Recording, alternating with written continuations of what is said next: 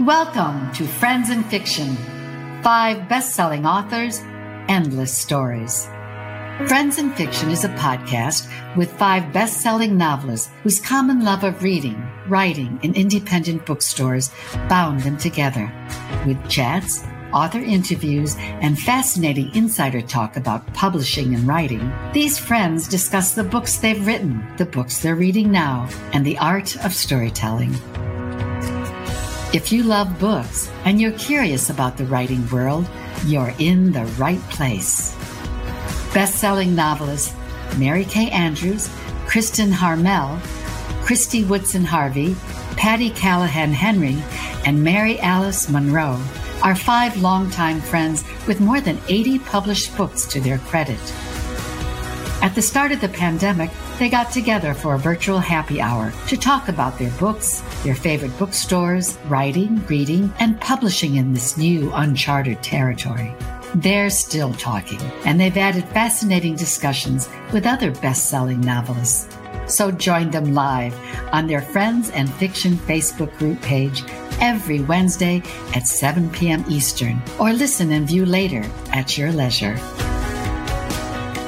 Everybody, welcome. You are here with us at Friends in Fiction, and we are so glad. I am Kristen Harmel, and I will be your host tonight. My latest novel is The Book of Lost Names. I'm Christy Woodson Harvey, and my latest book is Feels Like Falling. I'm Patty Callahan Henry, and my latest is Becoming Mrs. Lewis. You might notice that we are a few hosts down tonight. We did not kick them out. We did not kick them out. It's sort of a recent development. So Mary Kay Andrews had to be elsewhere tonight and sends her love. Mary Alice was supposed to host tonight, but her internet is out. So I am taking over the hosting duties, and I apologize in advance for any insanity that I bring upon us this evening. I think that's what people are here for now. I think they like the insanity, so that's good. The messier, the better. So here we are trying to muddle our way through without the 2 Marys. But in their place is the more than capable Karin Slaughter, who happens to be a New York Times and #1 international best-selling author. And tonight we are celebrating Karin's hot new release, The Silent Wife, which just debuted on the New York Times list tonight. I believe at #2 or number 10 on the print list and #4 on the combined. Is that right, Karin? Congratulations. Yes, you're correct. That is amazing. Good for you. And this was such a tough week too. It's such a lot of books came out, such a crowded list. So fantastic. Good for you.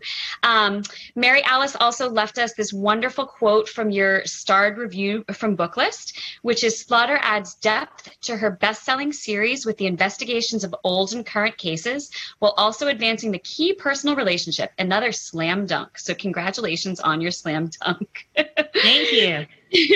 So Karin Slaughter is one of the world's most popular and acclaimed novelists. She is published in, 120 countries? That's amazing. With more than 35 million copies sold across the globe. But she's a Southern girl, a native of Atlanta. Her standalone novel, Pieces of Her, is in development with Netflix, and the Grant County and Will Trent series are in development for television.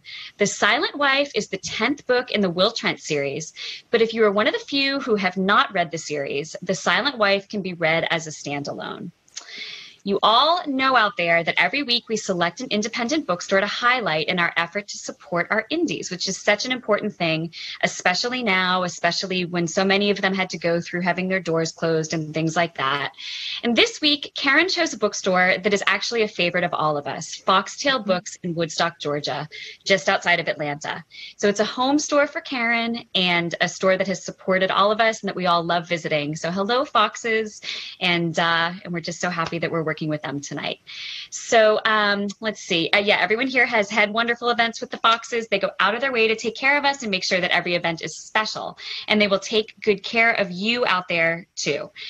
They are giving us 10% off of Karin Slaughter's The Silent Wife, as well as all of the Fab Five's recent books. And best of all, Foxtail has signed copies of Karin's books. So hurry before they're gone. The link to the bookstore is posted on the Friends and Fiction Facebook page. And And remember, you get that 10% off if you buy through that link. So Karin, without further ado, welcome. Thank you so much for joining us tonight. Can you start by telling us a little bit about how you have been spending your time during this crazy pandemic? Like this, basically. Since May. Like us. Yeah, all my tours were converted to virtual, and then publishers in other countries found out, and they were like, "Hey, can you do that?" And so I've been doing a lot.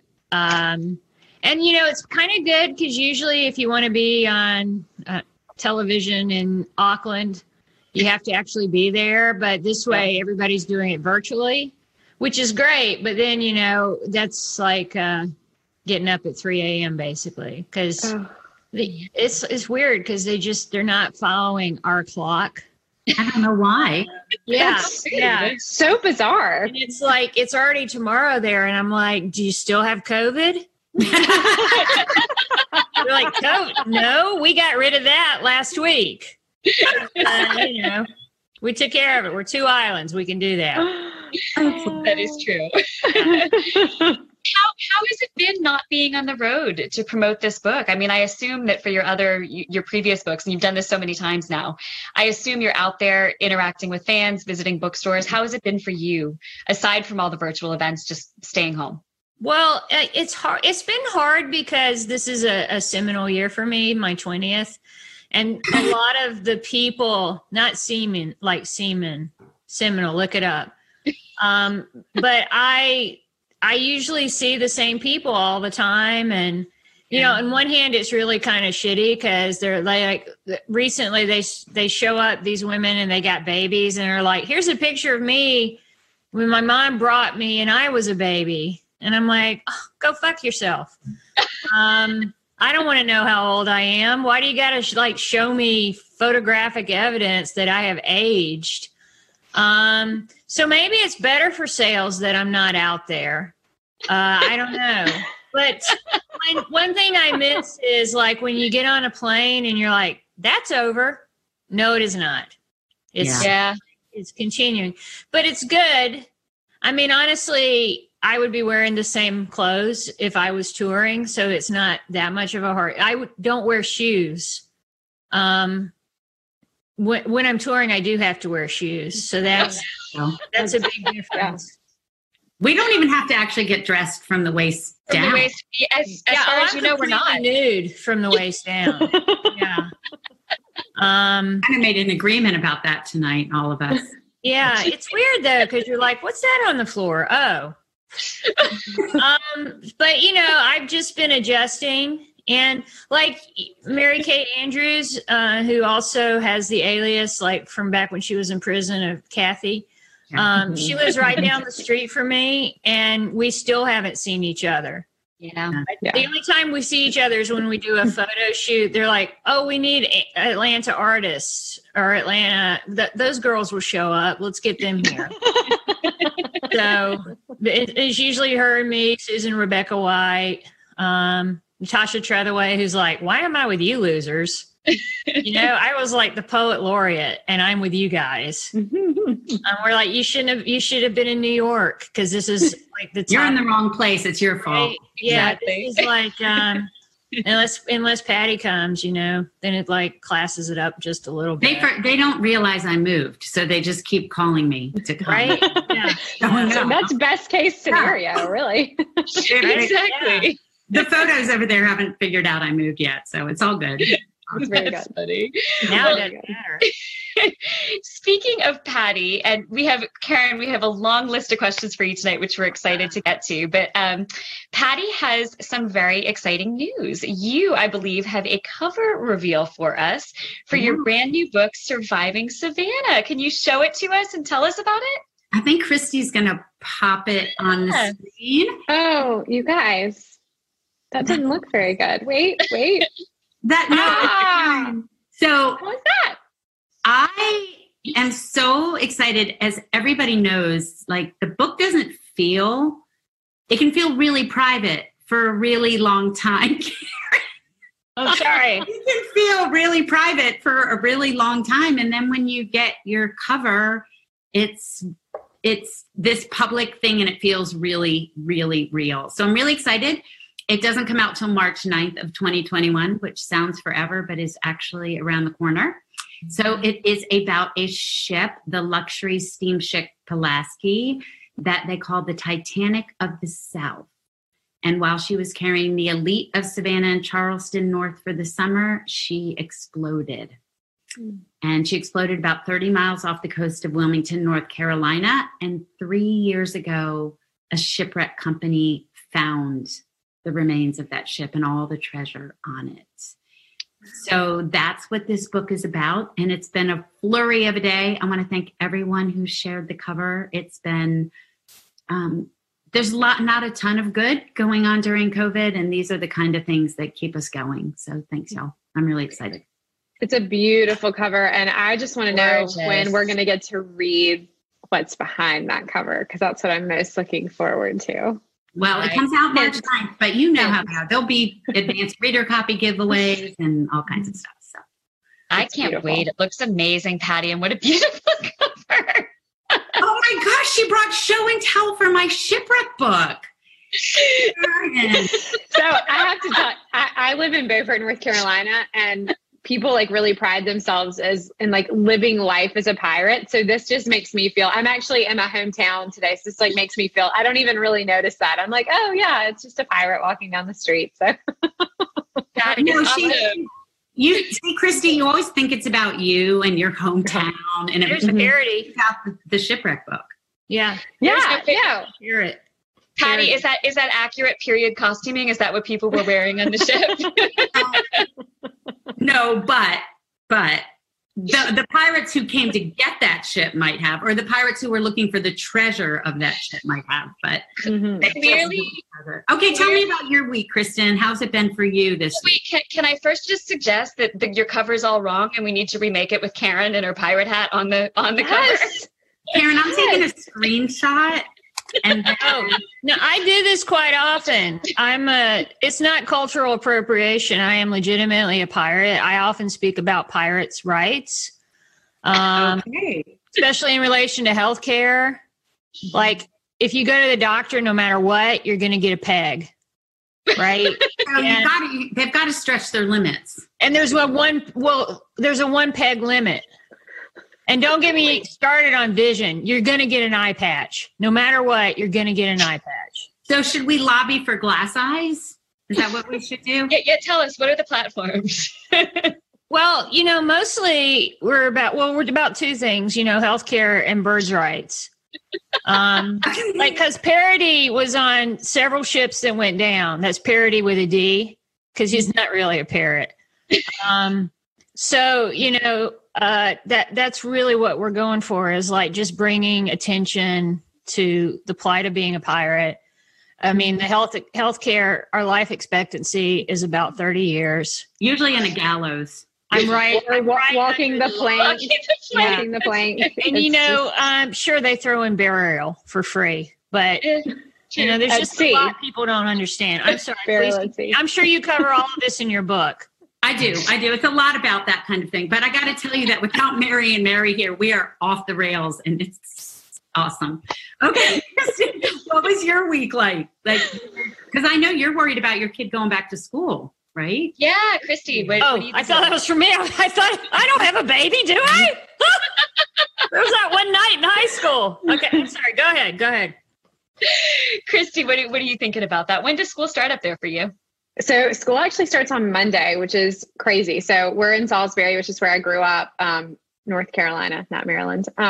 Just for a few days. I went to see my grandmother today, and just doing this like final wrap up before school starts things, and went to my little local bookstore all masked up, and everyone was she was masked up, and I was like signing her stock, which was kind of fun because it felt, it wasn't normal, obviously, and there was no one there but the two of us, but it was kind of nice to like go sign books and, like see your book in a bookstore. I was thinking yesterday, normally we're on tour, and so we're seeing our books everywhere, and we really haven't seen them this year, so it's been kind of weird. But yeah, so we start Monday. It's a weird schedule. It's like 2 half days, no Wednesday, 2 half days, and then I kind of they gradually will start back, but who knows? And we might be all virtual short order, where I'm preparing myself for that just in case. So what about you?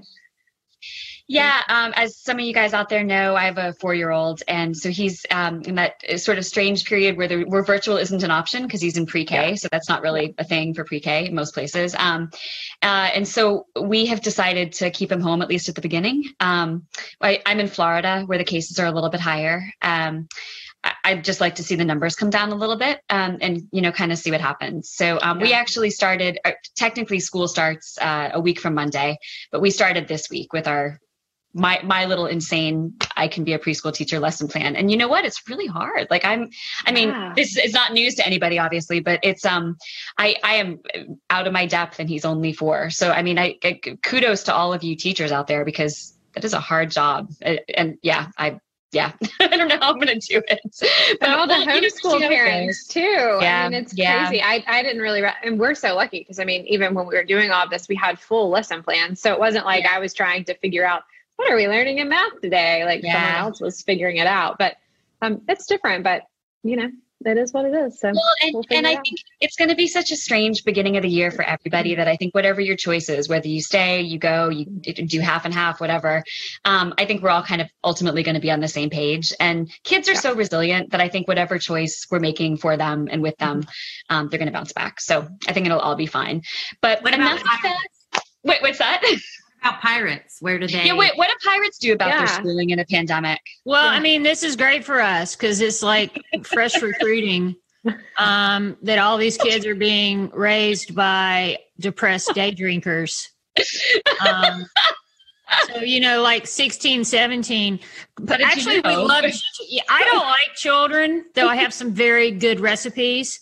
But on a ship, they are fantastic because you can get 3 kids, like if they're little kids, not like the husky ones, in place of like 1 pirate. Okay, we're going to talk about your book. Not working out. See ya. We're going to talk about your book. On that note, Karin, since we're a book show as opposed to a pirate show, which we're now going to consider changing direction because this is And I got to tell you, I'm watching the live feed, and the whole thing is Karin has to join you every week. I know. You are absolutely invited. Very cheap. Very cheap. I'm just going to say that. So were we. Or free. Whatever. Exactly. Not that cheap. Not high school. Karin, do you want to tell us a little bit about The Silent Wife? Sure. It's about 500 pages. It's like one of those crimes from the past haunting the present day, which I love that. They call them like sins of the father crime. There's no father in this. But I get to bring together my character, Jeffrey Tolliver, from 8 years previous. And actually, it's not 8 years. It's more than that, but I get to lie because it's fiction. But he's from my Grant County series, and he's worked this case. And in the present day, Will Trent goes to prison, not for like criminal means. He's like there to investigate. He's a cop. Okay. And so he gets there and this inmate says, "Hey, I didn't do it," which, you don't often find inmates going, "Yeah, dog, you got me. I should totally be here." So he's a little skeptical, but then he starts looking into it and he's like, "Holy crap, you may not be guilty of this crime. And also, the cop who put you here is the ex-husband of my current girlfriend." Mayhem ensues. There's a lot of sex and violence. So if you like that, it was a fun book to write. I really enjoyed it. I hope people are enjoying reading it. And if you're not, I don't want to hear about it. Don't put it on Amazon. Agree. If you don't have anything nice to say, just don't say it. Right. Don't say it online. Yeah. Because I will find out who you are. And if you're gonna say it online, just don't tag us. Don't say I don't want to. I don't want to know. Review. I don't want to know. Yeah. I had that happen once in an elevator where this guy is like at VoucherCon or something, and he said, "Wow, you got a really bad review. That was like one of the worst reviews I've ever read." And I'm like, "Okay." Like, I'm stuck in an elevator with you, dude. And, so I did like the really adult thing. I got off, and as the doors were closing, I was like, Of course, exactly. Yeah, it was. If we don't want to hear it, don't tag me. Don't let me know. And don't stop me in an elevator to tell me about it either. Right. Well, I'm not going to be in an elevator anytime soon, so I'm not. No kidding. There you go. That is a silver lining to not being in an elevator right there. That's right. No one reminding you of your bad reviews. Exactly. Well, so Karin, every night or every Wednesday night of the show, we all like to ask a question of our guest. And tonight, actually, not only do you have the three of us asking questions, but Mary Alice and Mary Kay have left questions to ask you. So Christy, did you want to start? I believe you had Mary Alice's question. Yes. So this is for Mary Alice. All of us on Friends in Fiction support libraries. You, Karin, are an Uber supporter. I was so impressed how you are the founder of the Save the Libraries project, which has to date raised more than $300,000. Is it, do you pronounce it DeKalb County? Mm-hmm. Yes. Okay. I thought so, but when I saw it, I was like, I'm going to say it wrong. For the DeKalb County, Georgia Library Foundation. A quote I pulled from you: as charitable citizens, we must invest in our library down the street so that the generations serviced by that library grow up to be adults who contribute to not just their local communities, but to the world. What inspired you to begin the foundation and to be such a force for good? Wow, that really sounds like contrary to how I've presented myself tonight. Like articulate and professional. Busted. Well, I mean, we all grew up in the libraries, right? I mean, that's where we got our start. And that's where I got, Daphne du Maurier, Patricia Highsmith. I'm going to be honest, I was totally into incest, loved Flowers in the Attic. Not at home, just in my reading. Mm-hmm. Loved the sequel to Flowers in the Attic, still with my brother. We're going to have children. I loved the library, and in 2008, libraries took a huge hit, and I thought, hey, let's do what we can, to raise money for them. And I did a fundraiser. Mary Kay Andrews was there. I was like, hey, you want to meet me at the library? I've got a bottle of wine. And she showed up, and I'm like, our special guest tonight. And I did the same thing with a brick of heroin, and Catherine Stockett was there. So, we did this fundraiser, but we realized when you raise money like that for a library at a fundraiser, it just pays for itself. I was like, well, yeah, it sucks. Why don't we just give them the money? So what we do is we give block grants to libraries. And authors have been really generous, like donating names. And, it's not like you're asking for NAMBLA. They're like totally there. They're willing to support libraries. We all want to give back. It's children who read, do better in school. They get better jobs. They pay higher taxes. Yeah. That's like anybody can understand that. I mean, it's like such a small amount of money to invest in the future. And I think that we should be doing that. And as we come out of the pandemic, we should be looking really carefully at what services that we're going to have to cut some stuff, but we should not just say, well, libraries, that's just for fun, because it's not. Because kids need libraries so much more now than ever. And it's all about being the backbone of our education system. And, babies get like 9 months in the womb. They cannot even grow a full head, right? So like they're starting out with a deficit. So we should give them libraries as a safe place so that their heads can finish growing. I mean, that's just science. Mm-hmm. We should have quoted that instead of the whole thing about being a charitable citizen. Absolutely. That's right. Grow their heads. To grow their heads. Can I share a story, like an Algonquin roundtable story about some writers? Please. Because you're from Salisbury, or you're in Salisbury, that reminded me. So I was at this dinner party with Fidelis Morgan, who's written a great book, a series of books about the Countess, and historical fiction, and Celia Emery, who's an amazing actress, Shakespearean trained, and Sarah Waters. And so we're all just sitting around talking, and, I'm like, which one of these people doesn't belong here first, right? So I'm just sitting there trying to be really quiet. And Sarah said, so what are you doing tomorrow? Because I was in England on tour. And I said, I've got to go to Salisbury. And she said, Salisbury.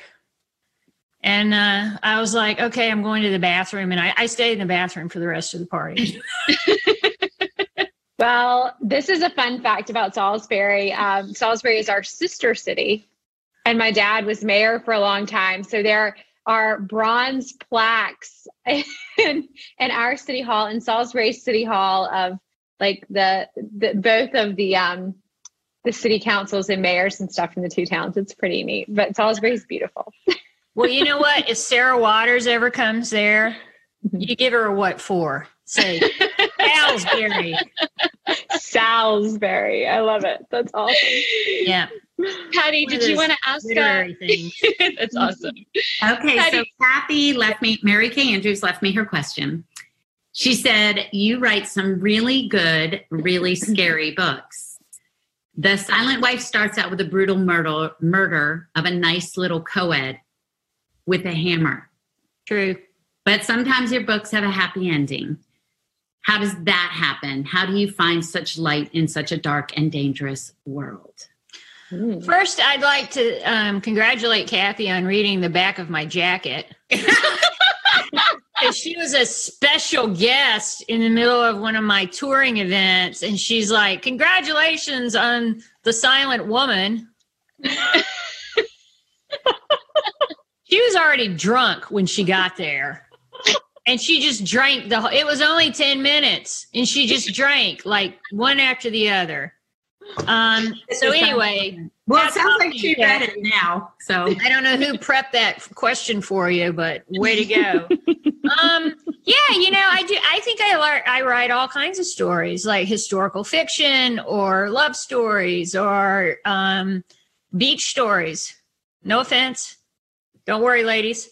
You know, like Pieces of Her was in a beach town. And so I think I write all kinds of stories, maybe because of my name or because of the unflinching way I look at crime or the procedural element of a lot of my books. They just say thriller writer.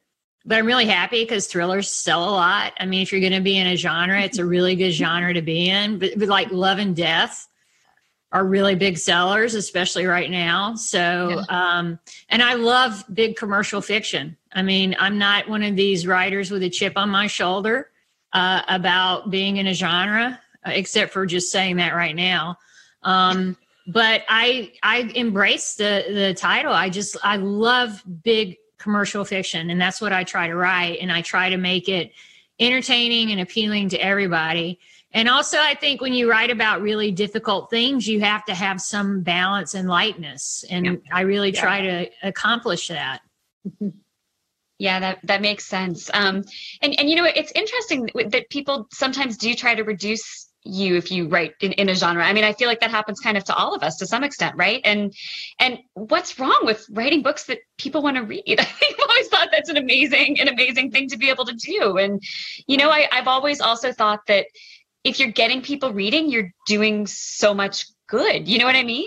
Yeah. Well, you know, it's the vagina stigma, because if it's anything that women are doing well or enjoying, then it must not be as legitimate, you know? Yeah. And we know who our readers are. I mean, 85% of all fiction buyers are readers.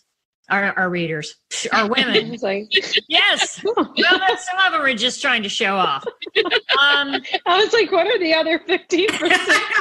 Okay. Not readers.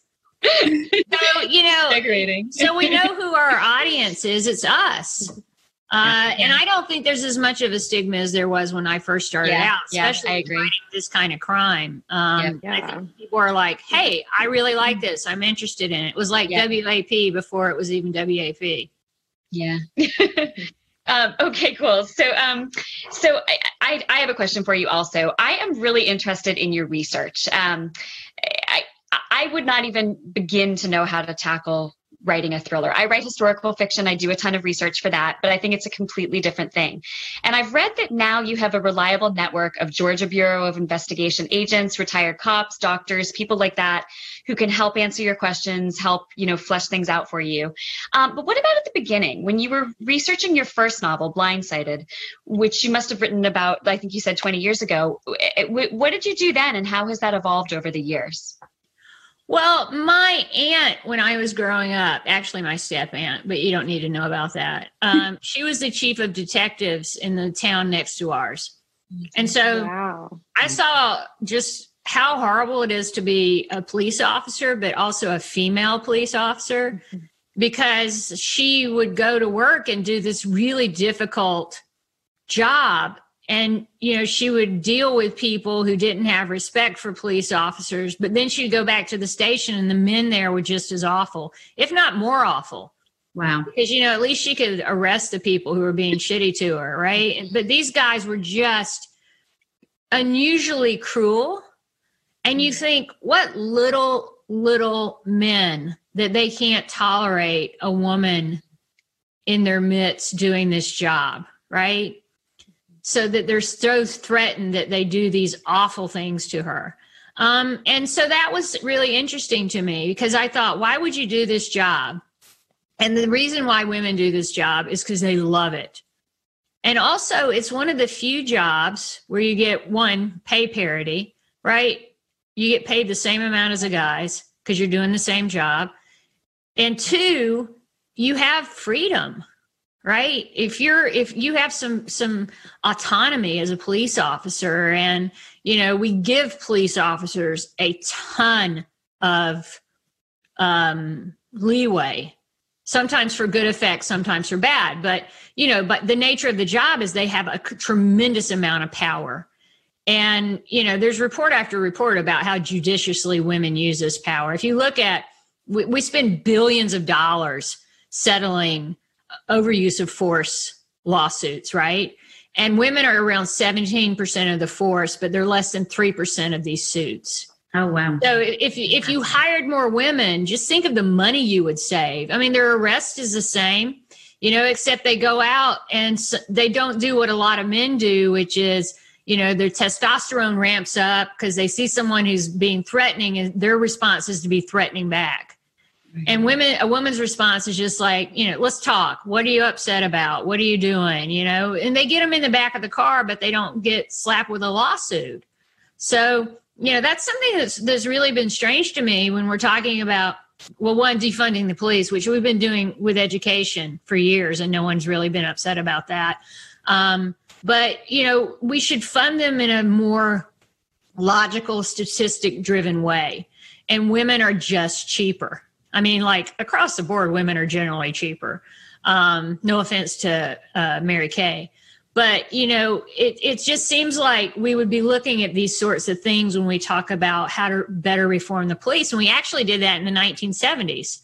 The federal government said, hey, we're going to give you a lot of money if you hire more women and more minorities. And they're like, yeah, we'll do it for the money, but we still get to be racist and sexist, right? And they're like, sure, just hire more of them, right?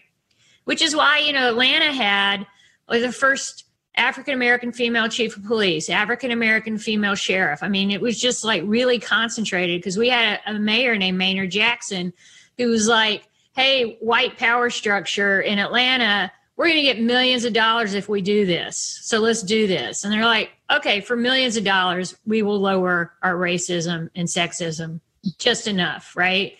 So that's the sort of thing that you learn from research. And I love incorporating that kind of research into my books. And I do have a network of people. I've got some old retired, I shouldn't call them old, like they're in their early 60s. That's not old, especially where I'm sitting. But they're retired Georgia Bureau of Investigation or Atlanta Police Department women.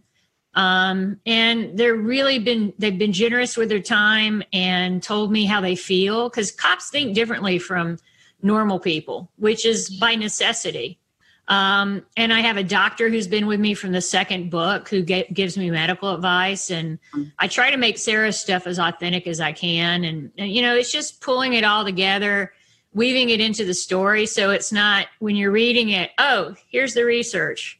Here's the story. Here's the reason. I mean, just threading that in. And I love historical fiction, actually. It's one of my passion reads. I've got the Emma Donoghue up next. And I loved Eric Larson, The Splendid and the Vile, also the name of his sex tape.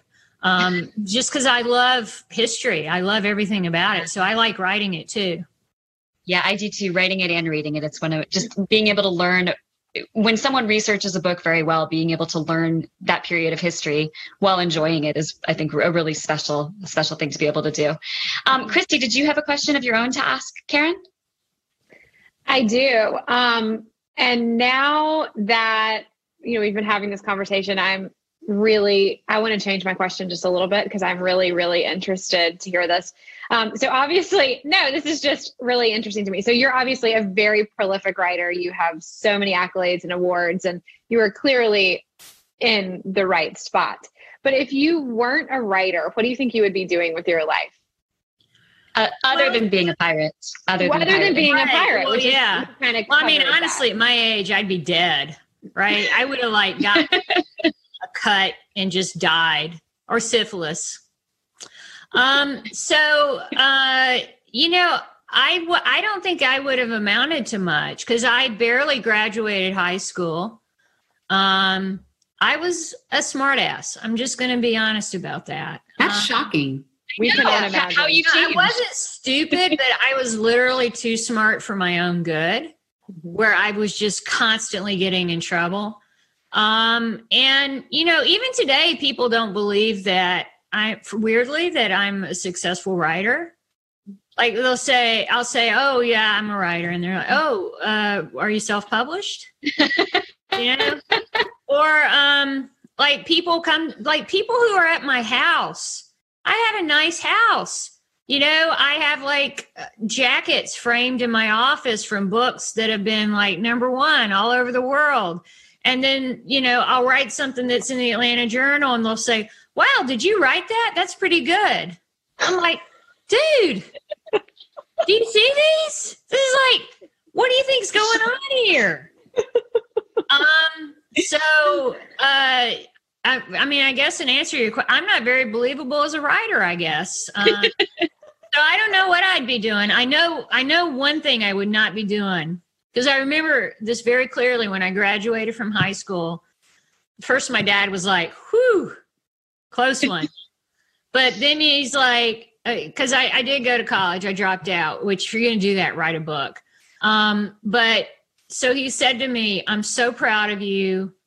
And I want you to know you can do anything you want with your life, but you can never, ever move back home. And that was a really swift kick in the pants because that totally derailed my struggling writer, but not struggling too much plan. So, I had all kinds of jobs. My sister had a friend who owned a pest control company, and I worked for him for a little while, but it was a drug front. And then I painted houses with a feminist all-women crew. I've never been so sexually harassed in my entire life. Wow. Every day I was just painting going, oh my God, please don't talk to me about butt plugs again. And then I worked at a sign company and I liked that. And I started a sign company, and actually I owned a sign company for many years. And I realized, oh my God, every single year I get older. It's not stopping. And I wanted to be published by the time I was 30. And so I sold my business and I worked for a very good friend of mine who's a wonderful man in exchange for being able to concentrate more on writing. But if that hadn't worked out, I don't know, prison? It's a big question. I think we're glad it worked out. No kidding, right? Yeah. Patty, sorry. No, go ahead. Patty, do you have a question? The question that we'd love to ask our guests? Yeah. So we have this one question, Karin, that we love to ask everybody.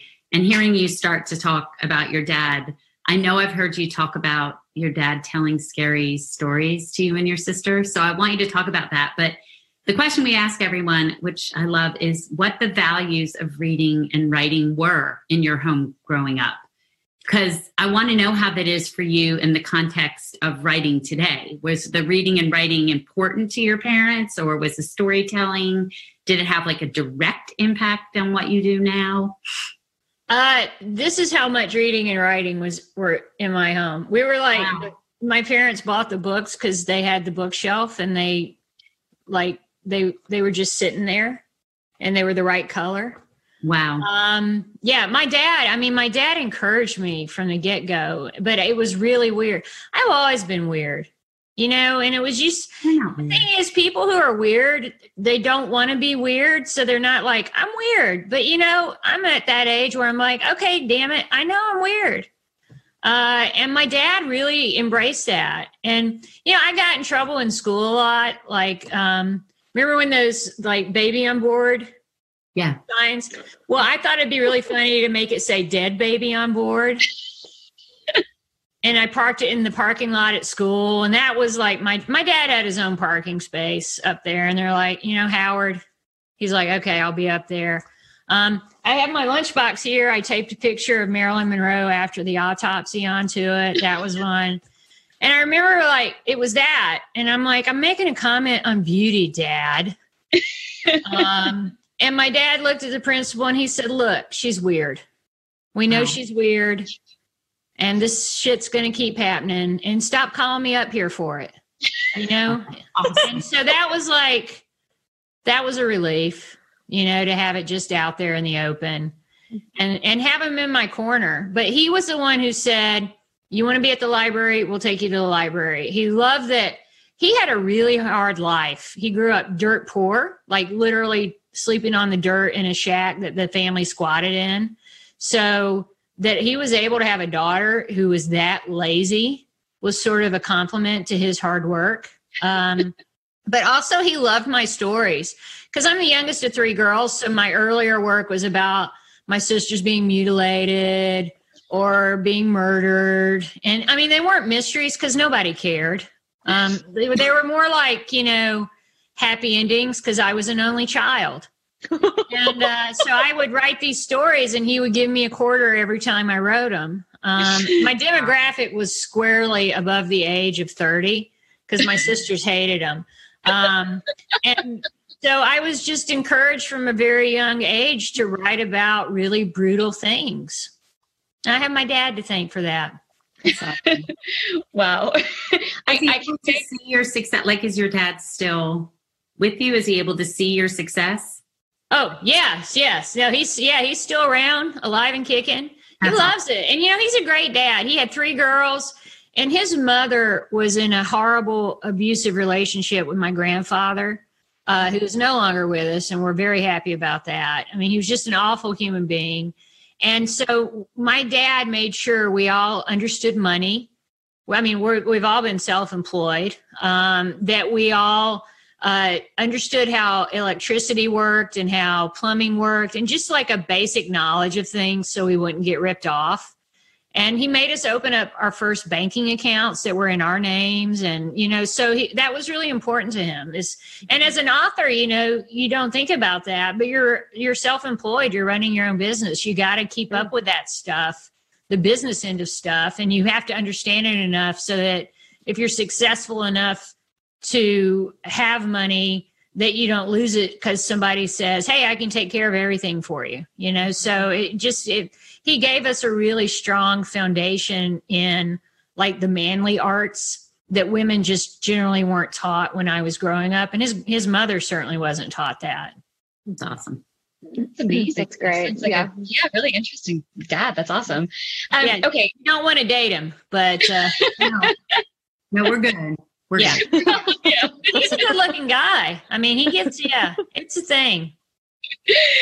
So this is great. I feel like we could talk about all of these things all night. This is wonderful, but we love, look who's coming in. Look who's showing up. Oh, right in the nick of time. So as we're waiting for Mary Kay to get here, I just wanted to remind you about Foxtail Books, our bookseller of the week. They are offering a 10% discount on Karen's and our new releases. The link is on the Friends in Fiction Facebook group page. So order from Foxtail and you support the author, the bookstore, and the literary community, which is a win-win-win. And you get a discount and a signed book to boot. And who do we have here? Oh, look, it's the silent woman. It's a silent woman with a prop. They've never heard me silent before, Karen. No, none of What us did you all have. talk about? Did you talk about me, Annie? Yes, I asked your question, and it was a really rich and deep and profound answer that Karin gave. So. She refused to answer it, didn't she? Yeah, she did. Good. Well, welcome back, Mary Kay. Kathy, we are happy to see you. We were actually just about to get to the part of our program where we ask reader questions or viewer questions, people out there who are listening and watching. So we pulled a few ahead of time, and we'll also be pulling some from the live feed. So if you have a question for Karin, post it now. Patty's keeping an eye out for them. But Christy, did you want to read a couple of the ones that we pulled ahead of time? Yes, absolutely. So the first one is from Rose DeLoach, and she said that in the book you state every year there are over 300,000 reported cases of missing girls and women.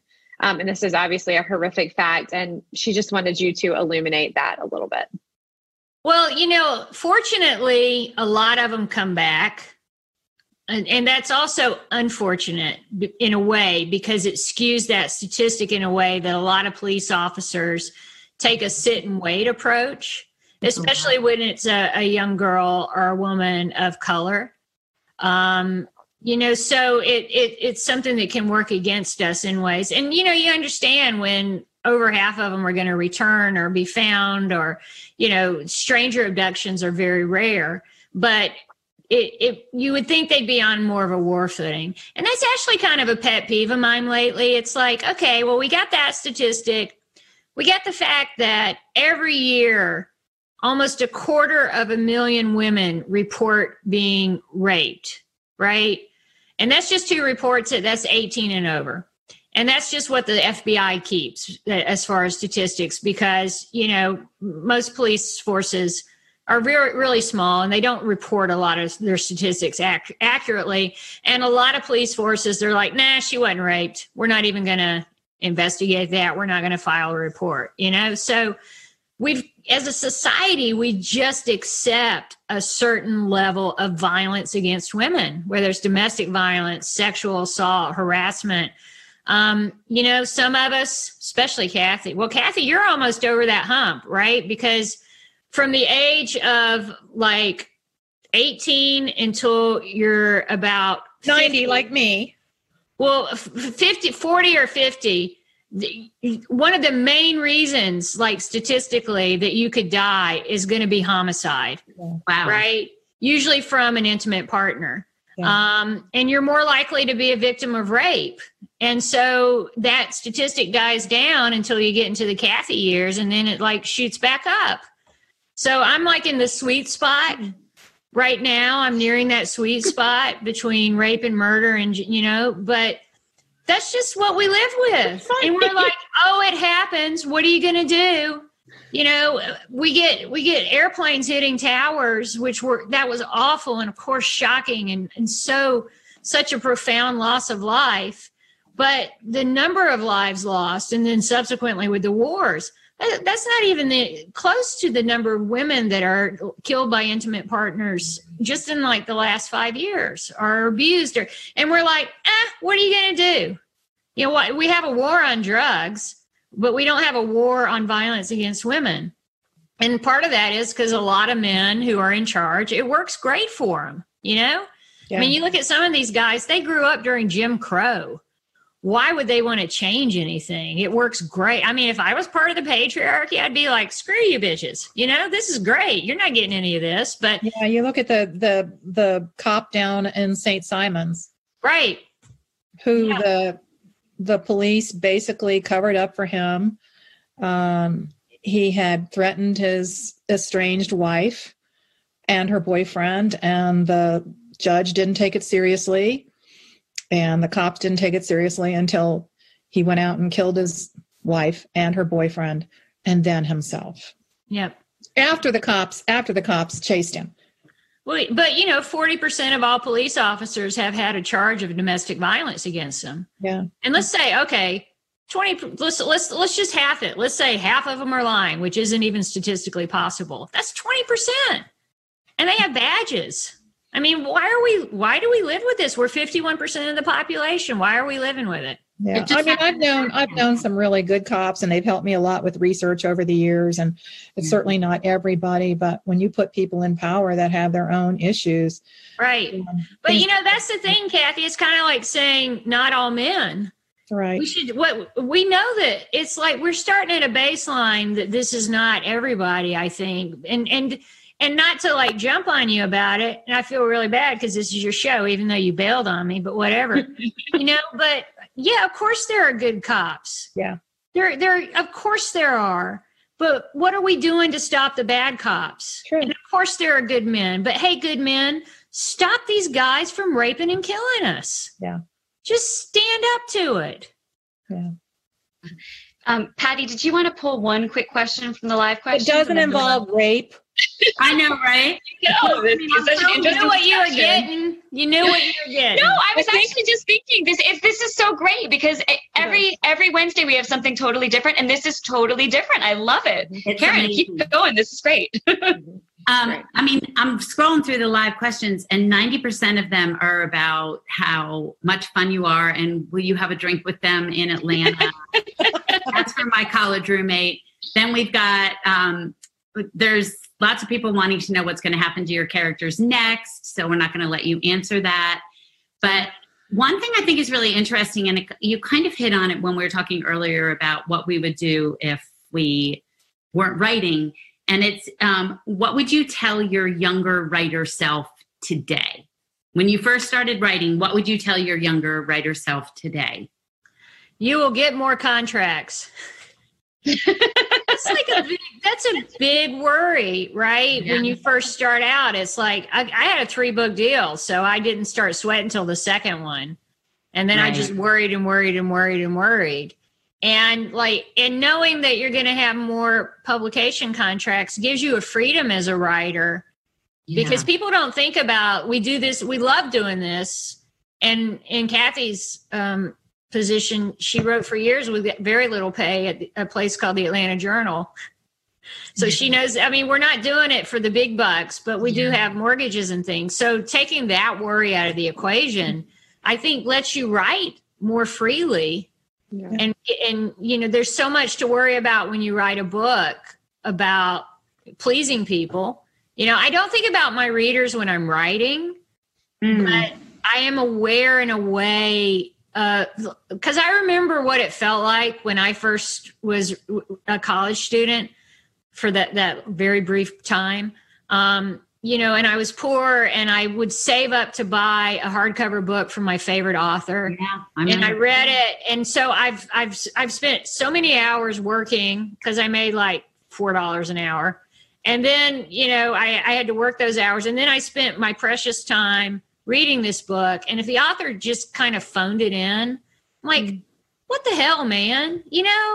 This is my life you're messing with. And I love your work. And so I never want anybody to feel like I'm just phoning it in. I got to do something different each time.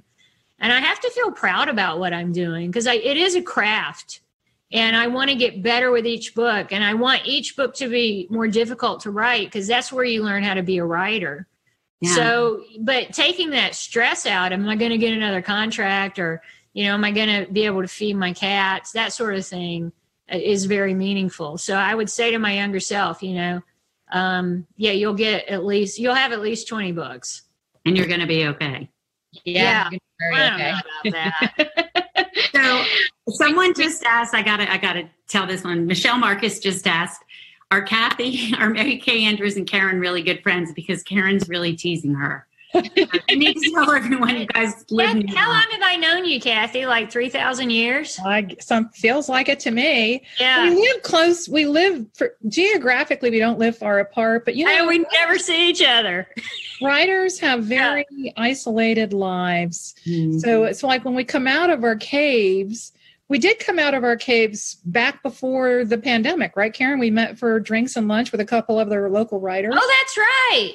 Who was that? That was Joss and Jocelyn. Yeah, it was with Jocelyn and Lynn Cullen and Susan Rebecca White. And Susan Rebecca White. Yeah, it was. Yeah. We met at Leon's, and it was really good fun. But it isn't. I love the idea that we're all going to Manual's, which is the writer hangout in Atlanta. I love the idea that we're all going to go to Manual's. We're going to sit in the back room and toss back some cold ones and talk about craft. But the reality is, we're going right back into our caves. It's true. It's true. Speaking of the writing cave, we are getting very close to running out of time. But Karin, we just wanted to ask you quickly, do you have a writing tip for our listeners out there? We always like to give kind of a quick writing tip that they can take home and use. Just a tip. Yeah. It seems like I'm being kind of an asshole, but maybe I am. You are. But just do it. Right? We all have a reader come up and say, I got a great idea for a book. You write it and we'll split the profits. And it's like, the idea is actually not the hard part. Yeah. It really isn't. Everybody has at least one idea for a book or like the opening of a book or whatever. And it's figuring out how to express it through a storyline and how to hang it on characters people care about and how the plot's going to fit together. And if you're writing a thriller, how the misdirects are going to work. And, you have to really sit down and write it. And that is the hard part, right? It's like, I'll talk about Sarah Waters again, because, she's actually a friend of mine, except for rudely correcting me at a dinner party. But she told me, everybody always asks where I get my ideas, and I just steal them. I'm not allowed to say that. And I'm like, I'm going to tell everybody you said that. And I have. But it really is not the idea. If you think about Crime and Punishment, it's about a freaking piece of bread. Chinatown, water rights, who cares? It's the characters and the story and how you fit it all together. And that is the work of being a writer. And if you want to be a published writer, or if you want to just be a really good writer, sit down and figure out how to do it.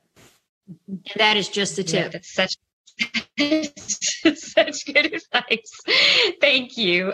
Christy, did you want to tell us a little bit about the newsletter, which we announced last week? Yes. And the home phone is ringing. I forgot that those still happen. Last week we announced our newsletter and the response was phenomenal. So if you want to subscribe, our sign up is on our Friends in Fiction Facebook page and also our website, which is www.friendsinfiction.com. It's just one more way for us to connect with you. It's filled with a special Q&A with our guest of the week, our notice of events, and this week's spotlight is on Mary Alice Monroe. So those of you who had already subscribed definitely got a treat. Great. And I also wanted to just give you all a reminder that the book club is meeting for the second time. The Friends in Fiction official book club is meeting for the second time this Monday night. Last month, they got to talk about Hello Summer by Mary Kay Andrews. And this month, they're going to be talking about the Book of Lost Names, my book. So I will be joining them Monday night at 7:00 on the Friends in Fiction official book club page. We'll save spoilers until the end because I know some of you still have not been able to find the book. I'm so sorry about that. It's hopefully going to be back in stock really soon, everywhere, hopefully. But join us there and we'll talk about the book. I'll take your questions. Brenda and Michelle are doing a great job over there. Make sure to join that book club. And we'll put that link up on the Friends in Fiction official or on the Friends in Fiction Facebook group page. So that is our program for tonight. It always goes by so fast. I thought, with fewer of us here, we were going to have so much space to fill, but I feel like we could talk for 3 more hours and we wouldn't be done. So this was so good. Really. And Karin, thank you so much for joining us tonight. And again, congratulations on your new novel and hitting the New York Times list right out of the gate. It's such a high spot. That's wonderful. We're so happy for you. And to all of you who are joining us tonight, remember, if you ever miss an episode, you can catch it on our website, friendsinfiction.com. friendsandfiction.com. I speak for all of us when I say we are delighted that you choose to spend your Wednesday nights with us, or if you're watching later, we're thrilled that you've come back and found us. So please join us in the Friends and Fiction Facebook group page and meet us back here on Friends and Fiction next week when our guest will be our dear friend, Christina McMorris. Thanks again, Karin, and good night, everybody. Thank you, Karin. Hi, Karin. Bye. I know where you live. I don't care. Watch out for those cookies. She's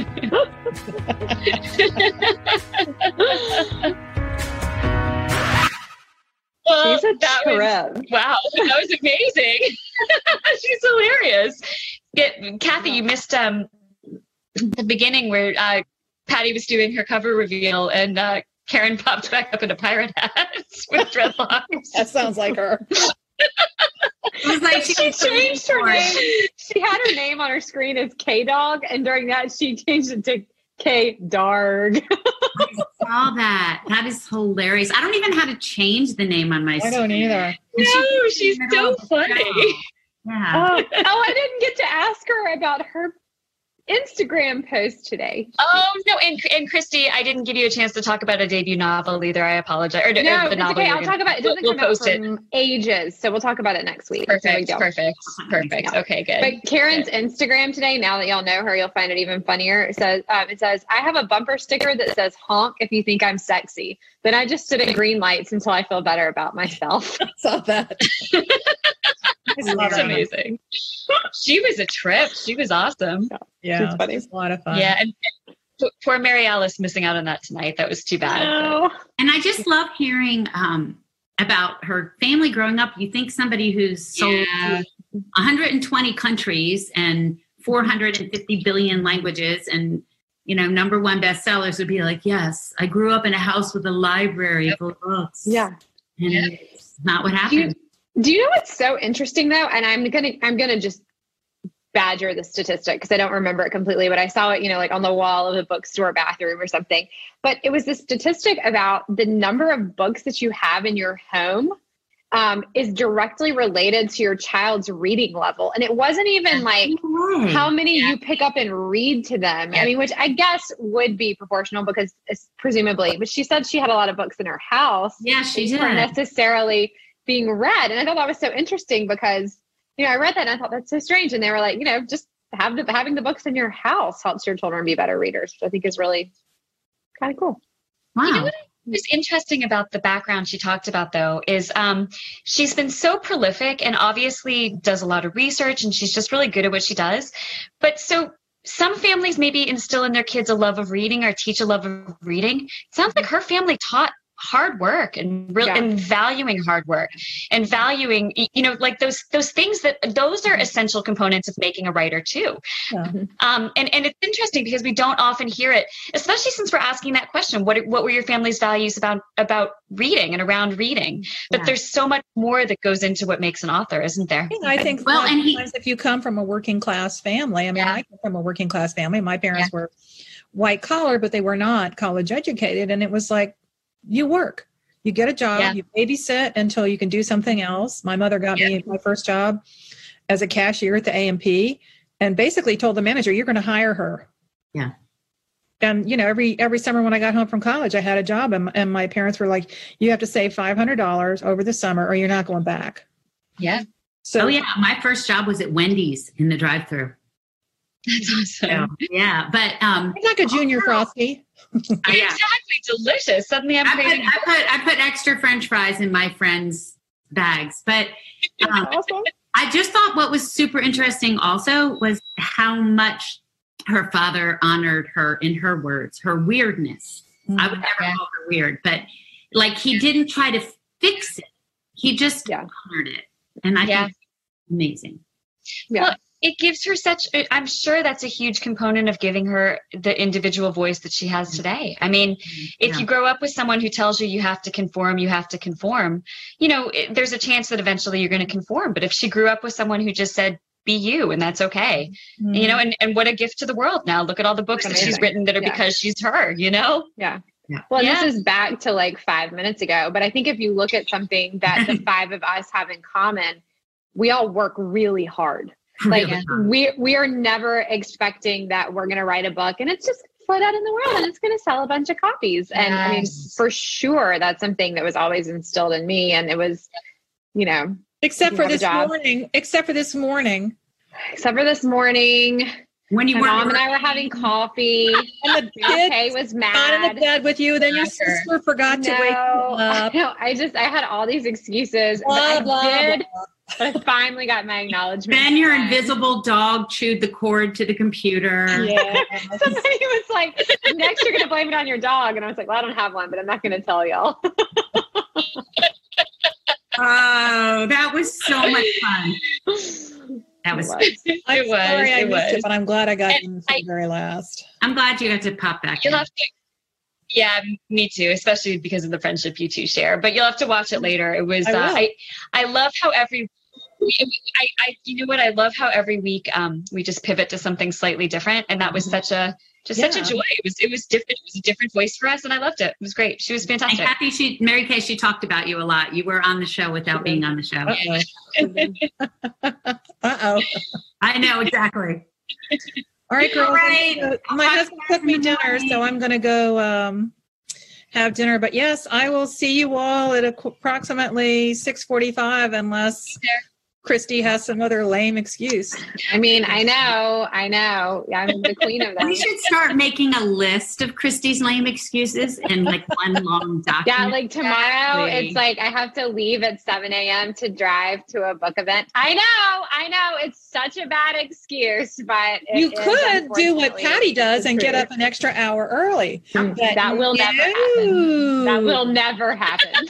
Even if I have to get on a plane or a car, I am happy as a clam to write at midnight to make up for it, but not at 5 a.m. Okay, well, we'll see you at midnight, girlfriend. I'll see you at midnight. I'll get home. I get home at 11:45 tomorrow night, and I will write it then, and I will text all of you.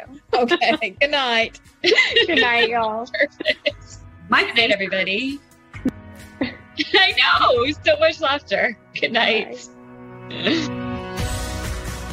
You've been listening to the Friends and Fiction Podcast. Be sure to subscribe to the Friends and Fiction Podcast wherever you listen. And if you're enjoying it, leave a review. You can find the Friends and Fiction authors at www.friendsandfiction.com, as well as on the Facebook group page, Friends and Fiction. Come back soon, okay? There are still lots of books, writing tips, interviews, publishing news, and bookstores to chat about. Goodbye. Produced by Audavita Studios. Connect your voice to the world.